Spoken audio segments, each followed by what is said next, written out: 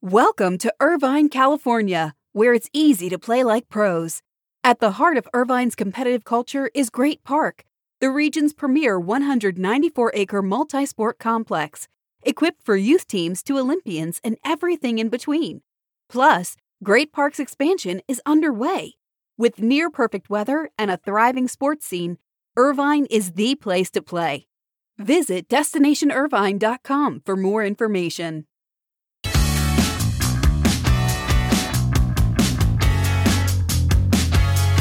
SBJ All In takes place today on Thursday from 8:30 to 5 o'clock p.m. Eastern Time from Cleveland, Ohio, as more than 25 diversity, equity, and inclusion champions will provide insights, best practices, and tactics for change. You can still sign up as a virtual registration is complimentary. Go to sportsbusinessjournal.com and our events page to learn more and to register, and you can also watch these sessions on demand. SBJ All In taking place today. And today is Thursday, September 22nd. Good morning, I'm Abe Madcore. Thanks for listening to the Buzzcast. Well, another sports team is on the market as Robert Sarver has begun the process to sell both the Phoenix Suns and the Phoenix Mercury. The pressure has been on Robert Sarver to sell for some time, as he was suspended 1 year and fined $10 million last week after an NBA investigation found that he had engaged in behavioral misconduct and mistreated employees for years. Sarver bought the teams in July of 2004 for about $400 million. Now, he has approximately one-third ownership of the team, but sources told ESPN that even though Sarver does not own the Suns in full, he does have the authority to sell the team in full. Now, most believe the franchise is valued at about $2 billion, but could be sold for close to $3 billion. The people I spoke to last night after hearing about the sale all put the $3 billion figure on a possible price tag. While many, including Sarver, believed he could hold on to the team after the NBA's punishments, the pushback among team sponsors, players, and fans certainly fueled his decision to sell the team. Now, there will be great interest in this team. It's in a growing market. The team recently renovated its arena. We know the team on the court is good, so there will be no lack of interest in this team, and it will sell for a lot of money. Now, think about this. You also have a pretty unique marketplace right now. The Nats are for sale. The Angels are for sale. And now the Suns are for sale. Rarely is there such a supply available for teams. And we will see how the marketplace responds, especially during a time when the Fed again raised interest rates and there are more concerns of recessionary headwinds. But the Phoenix Suns, Phoenix Mercury, to be sold by Robert Sarver. And like I said, there will be plenty of prospective suitors interested in those franchises. Today, on Thursday, I'll be heading out to the Quail Hollow Club for the first day of the President's Cup here in Charlotte, North Carolina. And this is setting up to be the biggest President's Cup in history. Charlotte does golf very well. And while interest may be lessened a bit with Live Golf poaching many players on the international team, the business here will be big.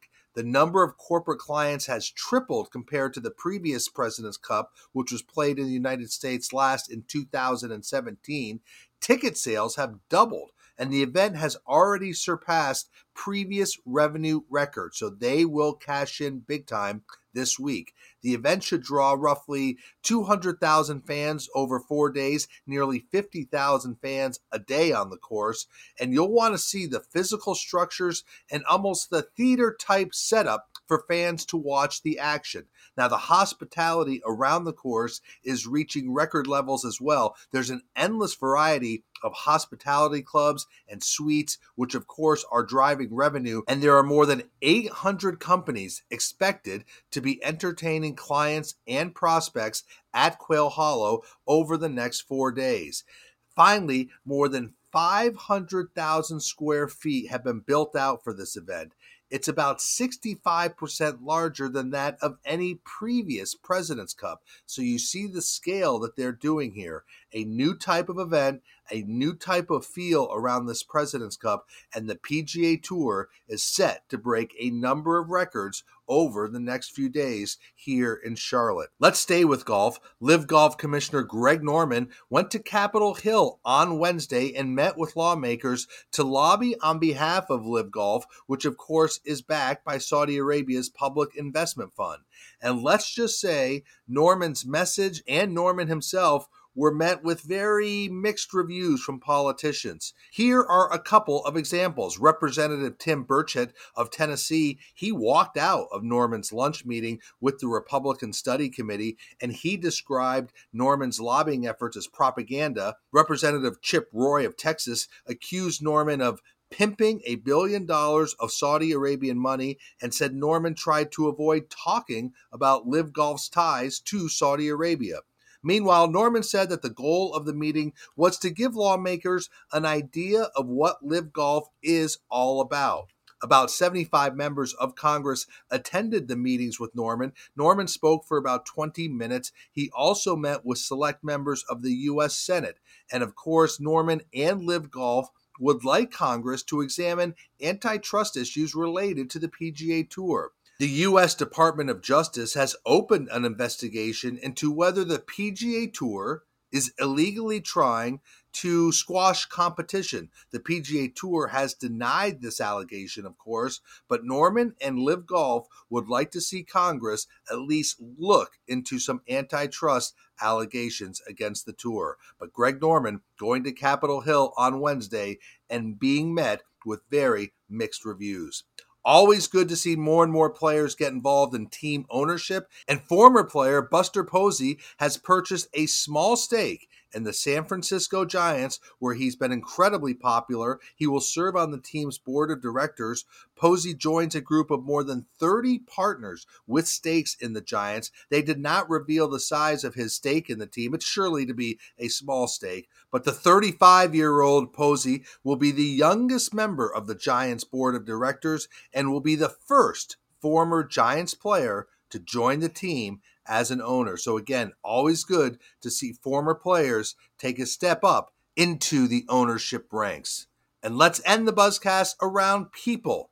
Hendrick Motorsports Vice President of Marketing Pat Perkins is well known in motorsports circles, and he is leaving his longtime role with the team, but will continue as a senior advisor to the company. Now, Pat Perkins has been with Hendrick Motorsports for more than 20 years, and he served in his current role since 2007. He's made himself into a very, I would say, influential marketing executive in the sport. He's brought in a number of new partners, Pepsi, Lowe's, the National Guard, Nationwide Insurance. All those have done deals with Hendrick Motorsports and Pat Perkins. Now, Pat Perkins will work remotely on special projects. He'll split his time between Austin, Texas, Charlotte, North Carolina. Hendrick Motorsports is expected to fill that marketing role eventually, but Pat Perkins moving on from Hendrick Motorsports. So that is your Morning Buzzcast for Thursday, September 22nd. I'm Abe Madcore again. Thanks for listening to the Morning Buzzcast. Stay healthy, be good to each other. I'll speak to you tomorrow.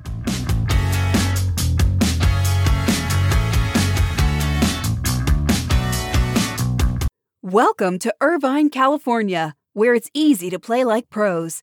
At the heart of Irvine's competitive culture is Great Park, the region's premier 194-acre multi-sport complex, equipped for youth teams to Olympians and everything in between. Plus, Great Park's expansion is underway. With near-perfect weather and a thriving sports scene, Irvine is the place to play. Visit DestinationIrvine.com for more information.